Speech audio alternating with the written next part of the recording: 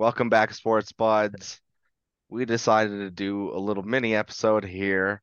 We're going to do some QB rankings. The QB landscape is shifted in the NFL, not only on a macro aspect, now that you no longer have any Mannings, Roethlisbergers, or Brady's, but even within the micro of last night on Monday Night Football, we saw Aaron Rodgers go down. We saw Josh Allen have a very poor performance and basically lose the game for the Bills. So we figured asking the question of who's the best QB in the league as it stands right now. And so let's go through it. Let's talk it out a little bit. We all were in agreement with our number one and number two picks.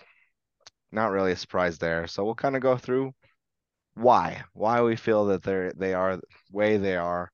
And so, Nick, I'll start with you. Your number one pick was Patrick Mahomes. Well, all of our pick was Patrick Mahomes, but give us a little insight as to why you chose him. I mean, because it's Patrick Mahomes. He's still the best quarterback in the NFL. I know they lost their opening game, but it wasn't solely his fault. If his receivers can catch balls, he probably would have won that game. So I think until proven otherwise, he's still the best quarterback.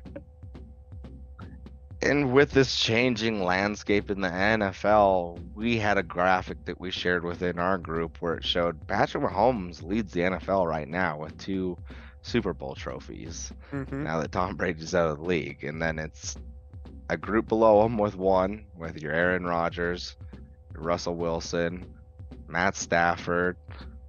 I'm sure I'm forgetting someone, but then it's a whole lot of people with zero Super Bowl trophies. So Mahomes, I mean, just even with that credential, he stands out quite a hmm bit above the rest of the league, just having those two trophies. So, and then also just the eye test. Everybody that watches Patrick Mahomes knows that he's the best in the league, so it's pretty easy pick. Tony, It's interesting when you do these rankings. I feel like we all had Burrow number two because you immediately think about number one. You're like, oh, but Burrow could hmm beat Mahomes number one. That's why you put him there. He's got like a rivalry going. He's got a winning record against him. But then you never think, I'm like, how much better is Joe Burrow than like a Trevor Lawrence? Like, I don't know. Like, I don't ever compare those two. I compare Burrow up to Mahomes always. I never compare Burrow to other quarterbacks like that. It's interesting, I think, when we do these lists, but Patrick Mahomes is a generational freak. There's like a chasm between the next guys. And to be honest, I don't think you forgot anybody. I think that's it for the quarterbacks with rings, dude. Yeah. I think that's it. I think it is like those five guys, and Rodgers is out, so it's two guys now or something ridiculous, or three. It's such a small list. well, So let's be honest, Rodgers' career is most likely done unless he really just pushes it to come back next season, and he's not going to be the Aaron Rodgers of old that we saw in Green Bay, quite literally. Um, so yeah, like the dynamic really did just shift overnight in the league. hmm Um, I'll bounce back to me, I guess, with Burrow. Kind of my criteria for this list was, oh, well, if I was to put Burrow on other teams, how would he perform? Like if I was to put Joe Burrow on the Chiefs, pair him with Andy Reid, like how successful would he really be? If I threw him on the Dallas Cowboys right now, if I paired him with Tyreek Hill and Mike McDaniel down and Waddle down in Miami. And so that was kind of how I got some of my QBs on this list. Nick, what about you with Joe Burrow at number two? I mean, just what you guys had referenced to before with just his record against Patrick Mahomes, and he seems to have that Patrick Mahomes number right now.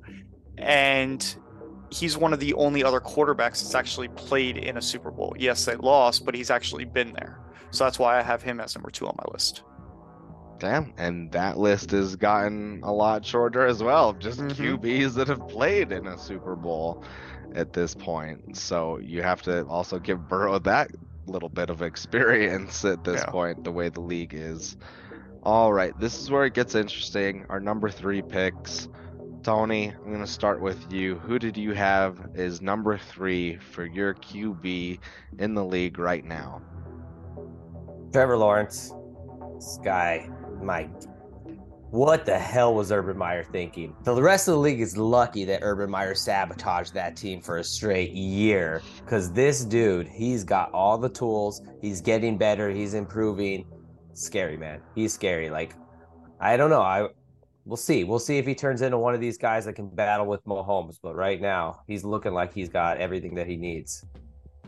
All right. Nick, who did you have at number 3?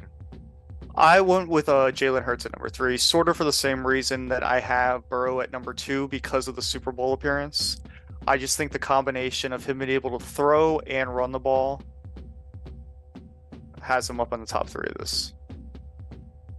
Okay. I mean, aside from me, I don't have Jalen Hurts in my top 5, but a little bit of my reasoning for that is I think his offensive line, some of his skill position players around him carried him a lot in that league. But hey, like if he continues to do what he did last season, this season, yeah, I will gladly put Jalen Hurts in the top 3. I just wanted to see a little bit more of him. But anyways, my third was Tua. I just think what you've seen from him over the weekend against the Chargers, what you saw from him last season, it's always just been about health, is in terms of what we've seen from the last year from Tua. He's performed in pretty much most of the games he's had. The games where he's underperformed, like it really was a question of health, I think, more so than just skill and performance. But when this guy's on, he's on. Like I said, that connection with Tyreek Hill is special. It's a connection that it's a generational connection, to use Tony's words, of just a guy that can accurately lob it up to someone that speedy that can just run right to the goddamn ball, and they have the timing down to perfection. And so defenses just have to stack against that, and then it leaves all these other great players that they also have on the offense open. But I think it starts with that connection. It starts with Tua's ability to spark that connection. And I think he's a special player. And really, if he can stay healthy, he can be an MVP this year. All right. Moving on to number 4. Nick, I will jump back to you. Who is your number 4? Piggybacking right off your number 3. I really did want to have him higher on this list, but my number 4 is Tua. I think that he's going to continue to get better this year. This is the first time as a pro that he's had the same offense 2 years in a row. So think about that. Every year he's been having to learn completely new offense. This is the first time he's actually been able to go through the entire offseason going through it with the same offense that he had the year before. I think the continuity between him and Mike McDaniel is going to bring out even more in him. And by the end of the year, he's going to be a lot higher on this list. All right. Tony, who did you have at number 4? My guy Dak. Similar to Tua, some durability issues, but Jason Garrett doesn't coach football anymore. So that's who coached Dak for 4 years of his career. He's in his 8th year. So I think once Dak actually got with some legitimate coaches and they actually put some talented players around him, the Cowboys have won a lot of games, and that's why they keep going to the playoffs. And probably the most mentally tough quarterback in the league, maybe him and Mahomes. So got to put him up there now.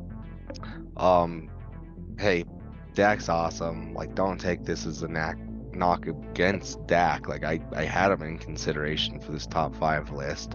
I just, same as Jalen Hurts. He's benefited a lot from a great offensive line, from a great run game. He's had some great skilled players throughout the year. I just want to see a little bit more of him, but hey, like if he performs this season, like I think his ceiling can easily be top 5, top 3 QB. Just missed it a little. But anyways, I had the guy that Tua beat, Justin Herbert, at number 4 for me on my list. I still think he's a great QB, and to Tony's point, I think he suffered through a lot of bad coaching. That's held him back, and I think if he can make a connection like Tua's made with Mike McDaniel, like watch out, like he will be a menace in this league. And the only thing really holding him back right now is coaching. So Justin Herbert is a coward. Wow. Yes, I know why you like him, Mr. Kirk Cousins fan. He plays just like Kirk Cousins and Derek Carr. He's a coward. He doesn't throw the ball past the sticks. He's too smart. And so every single time you watch Justin Herbert, you could see him processing. Don't want to make a mistake. Don't want to make a mistake.